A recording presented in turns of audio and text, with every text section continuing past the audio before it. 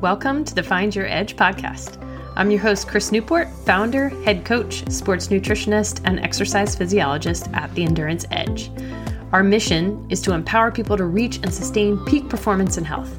So get ready to dive into all things training, nutrition, recovery, and more. We hope to give you detailed information and inspiring stories to help you be your best. Let's do it. Welcome back to the Find Your Edge podcast. I am your host, Coach Chris Newport, and this is day 2 of our podcast blitz as we lead into race day. This is specifically for Ironman North Carolina 70.3, but it can honestly be for any race, any triathlon that you are preparing for as you head into race week. So first and foremost, it's important that you have the right swim gear as you lead into race day. So you'll be wearing whatever it is that you are going to be racing in. So it could be a triathlon kit, as we like to call it. So it could be a top and a bottom, or it could be a single piece suit. Sometimes people will race in a bathing suit, but bless you, that's impressive. So typically that's what people have underneath. Make sure that you are taking care of any spots that will potentially get rubbed. So have a good quality type of anti-chafe material. We are partnered with Two Toms. They're amazing. I'll put a coupon code in the link for you guys to use their products. They are typically a silicone-based product, so it makes everything nice and slippery, slidey. Key places that you want to make sure to put that anti-chafe is anywhere where there might be a seam or a zipper. So might be right kind of where your collarbones come together at the base of your throat, where like the top of a zipper might be for like your tri-kit, or around the backs or sides of your neck. If you get some rash there, you look like you have a lovely little hickey, and then it burns to high heavens when you get into the shower later, or even later on in the race. So let's try to avoid those by getting all of your anti-chafe material on there too. Around the armpits is a helpful place if you have any skin exposed that might be exposed to a seam on a wetsuit. And then the other nice place to lubricate is around your calves, ankles, and shins so that you can get your wetsuit off really quickly. I also like to do the heels and sometimes even in between my toes just to prevent any blisters from happening on the bike or on the run. So that is your wetsuit. Hopefully you've also been in it. If you have not been in your wetsuit and you plan on racing with it, you need to get in the water with it. So whether it be a lake or a pool, jump in, test it out first, because if it's too big, it's going to create a bubble and it's going to create a lot of drag. If it's too small, you're more likely to have panic attacks. So make sure you have a good fitting wetsuit that you've already tried prior to race day. Another essential gear and equipment is make sure you have a good pair of goggles that you've already used. Make sure they have anti-fog on them. You can either use a chemical version of anti-fog, or my favorite is a drop of Johnson & Johnson's baby shampoo in each lens, rub it around, and then rinse it off in the water before you actually put it on. Also, get familiar with the water, like the temperature, the taste of the water. So Ironman North Carolina is in the Intercoastal Waterway. So I don't know why it didn't even dawn on me the first time I did a race in that water. It didn't dawn on me that it would be salty.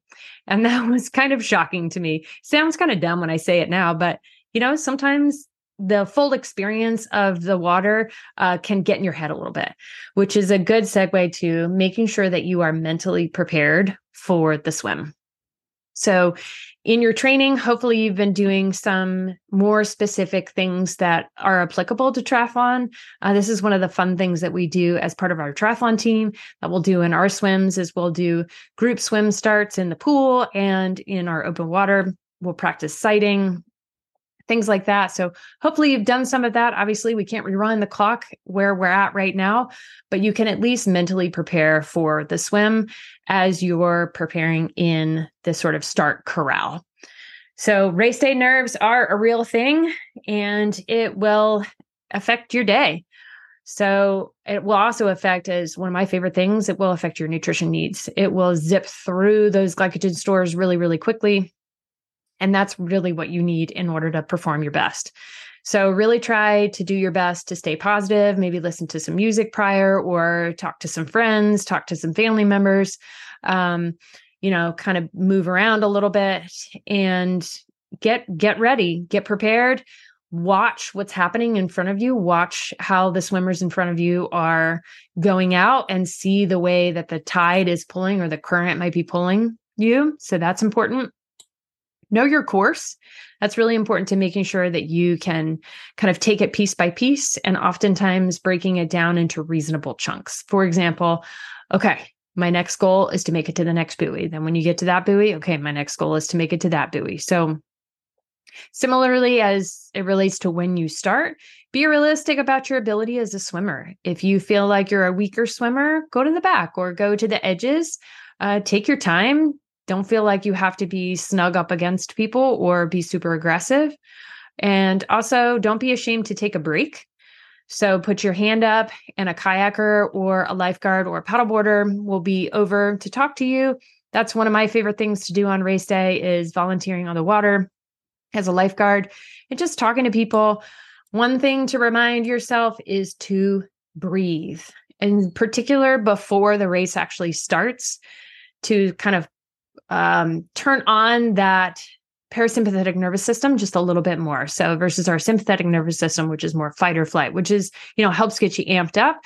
But if we're too amped up or if we're too anxious, things can go sideways. So really focus on your exhalations. So deep breath in and then a longer exhalation, either out through your mouth or out through your nose, will help you to kind of calm down, especially before you get into the water, or if you stop and hang out on a kayak or a paddleboard and just need to take some time to breathe, right? That's super important. So then as you're moving, it is important to know how to sight. How are you going to navigate? The shortest distance between 2 points is a straight line, right? So I'm always a big fan of trying to snug up to the buoys as much as possible, but that might not work with your ability.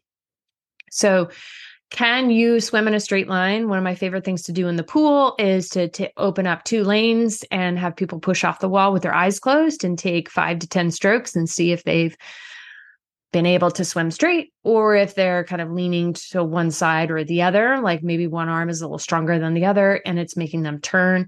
So knowing your ability as a swimmer prior to getting in the water is important so that you know how often you'll need to sight. Sighting is a method, and we've got a YouTube video, I'll be sure to link to that, on how to sight. You basically are just lifting your eyeballs out of the water. Try not to lift your nose and mouth at the same time. That is a good way for getting a big old wave into your face or somebody, kicking some water in your face. And then we're choking at the same time, right? So, but you don't necessarily always have to look up to sight. You can also use things around you to sight. In the case of Ironman North Carolina, you'll have the shore line that you'll be sighting at the beginning part of the race. And then you turn and have a whole line of houses that you can look at on your right side. And then you kind of ever so slightly turn a little bit, but you still should be able to see those houses as you turn right. And then once you turn that sort of final kind of soft left-hand turn, then you're looking at those little floaty things that everybody likes, the little blow up floaty guys. And there's also a massive white building that you can also sight if you look up. But looking to your right, you should be able to see the dock, and then you'll be able to see people. So knowing that there are going to be things around you that you can use, not just looking forward. So that will help from disrupting your stroke and lifting your head and dropping your hips, because we want to try to be as efficient as possible, albeit this is one of the fastest swims in triathlon. It's super fast and it's a lot of fun. And then as it comes to like drafting or getting in the right position, draft away. You are drafting if you can see someone's bubbles ahead of you or if you are hip drafting, so kind of on their side. That's also very trusting of the person in front of you and knowing their ability and whether they're sighting correctly, but still can be a nice break to kind of hang out behind somebody for a little bit. If that is just of zero desire to you, don't worry about it. Go at your own pace. Certainly, hopefully you'll know an alternate stroke that you can do if you get in trouble. So I prefer doing breaststroke if I need to. It allows my head to be completely upright out of the water so I can take in my full surroundings. A lot of our athletes like to flip on their back and just kind of relax in that respect. I like to call it the elementary backstroke, but I have literally taught somebody how to do that while lifeguarding in the water because somebody was making zero progress and I taught them how to do it while standing up on my paddleboard and it worked great. It's basically being on your back, taking your arms out to a T, and then sort of pushing arms quickly next to your legs to sort of put yourself into this position of moving, but still being on your back. And one of our coaches, Coach Marty, he likes to say, just be a bag of potato chips. When it comes to this type of swim or the swim at Ironman North Carolina, it really is. You can just get on your back and you, even if you're floating, you're still going to be making forward progress, which is super awesome. So next up, I want to make sure to cover pacing and breathing. In our workouts that we do with our athletes, I will do a lot of, as we lead into race week, I'll do a lot of positive splits. So that means going faster when you start a set and then slower on the back end of the set. You may have heard of negative split, which is the reverse of that. I like to do positive splits to sort of get you used to going out fast, going out a little harder, and then training yourself to kind of calm down. So know and expect that you're probably going to be a little nervous going into the start, and you may need to adjust your pacing a little bit just to get yourself to calm down a little bit, find a nice breathing rhythm. I personally like to breathe every other stroke for the first 200 or so yards of a race. And then I'll settle into a pattern where I might be breathing every 3 or more. That's totally up to you, but I just find that that is a good strategy to know. Like, there is no specific rule when it comes to breathing. You just have to make sure that you can get enough oxygen to not have a panic attack and to just relax in the water and conserve as much energy as you can. So now as we get towards the end of the water, this is a very unique exit. So the way that they exit this water is getting out on a dock, and they drill ladders into the exit. So there will be several ladders that you can choose from. A lot of people tend to go to the very first ladder because obviously it's there first. But if you get to a point where you're with a lot of swimmers, it might get bottlenecked a little bit, and then you're spending unnecessary time looking up at the rear end of the person in front of you climbing out of the ladder.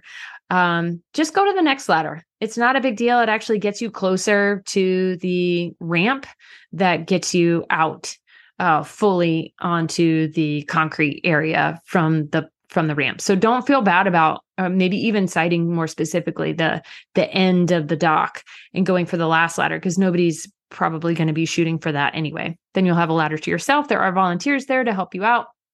So once you hit the ground, you might notice, especially if this is your first race, you might be a little swimmy in your head. After all that blood flow now is rushing to different parts of your body after being horizontal, now you're vertical, and it might be a little disorienting, especially if the water is a little colder.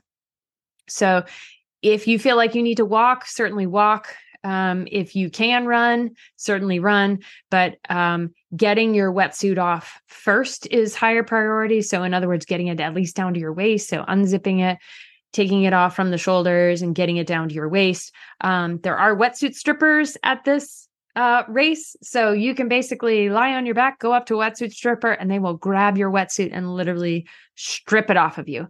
I have heard of one athlete who had some damage to his wetsuit in that instance, but gosh darn it, it is just a really cool sight to see. And it's a lot of fun to make sure that that wetsuit comes off really quickly, because most people get tripped up when they're taking off their wetsuit from the ankles and the calves. It kind of gets hung up there, which is why it's important to put some Teutons there. So stepping on the wetsuit kind of helps to get it off a little quicker. I prefer to do this as long as you're moved out of the way in transition for this particular race when you're in the parking lot, because now you're on flat ground versus going into the transition area, which is grassy, and then you get grass all over everything. That's my personal opinion. If you want to wait until you get into transition to take your wetsuit off, have at it. And then just make sure to put all of your gear and equipment into your transition bag. So that pretty much covers the swim portion of race day, things to expect. And again, first and foremost, have fun. celebrate your fitness, have a lot of fun, enjoy it. This is a really fast swim and you're going to have a blast. So stay tuned to day 3 of our podcast blitz that is all about the bike. Thanks for listening to the Find Your Edge podcast. If you like what you heard, don't forget to subscribe on your favorite podcast platform so you never miss an episode. And if you're interested in learning more about our endurance coaching, sports and wellness nutrition, metabolic and sweat testing, triathlon training team, or our triathlon training library, be sure to check us out at theenduranceedge.com. And don't forget to follow us on social media at The Endurance Edge. Thanks again, and we'll catch you next time.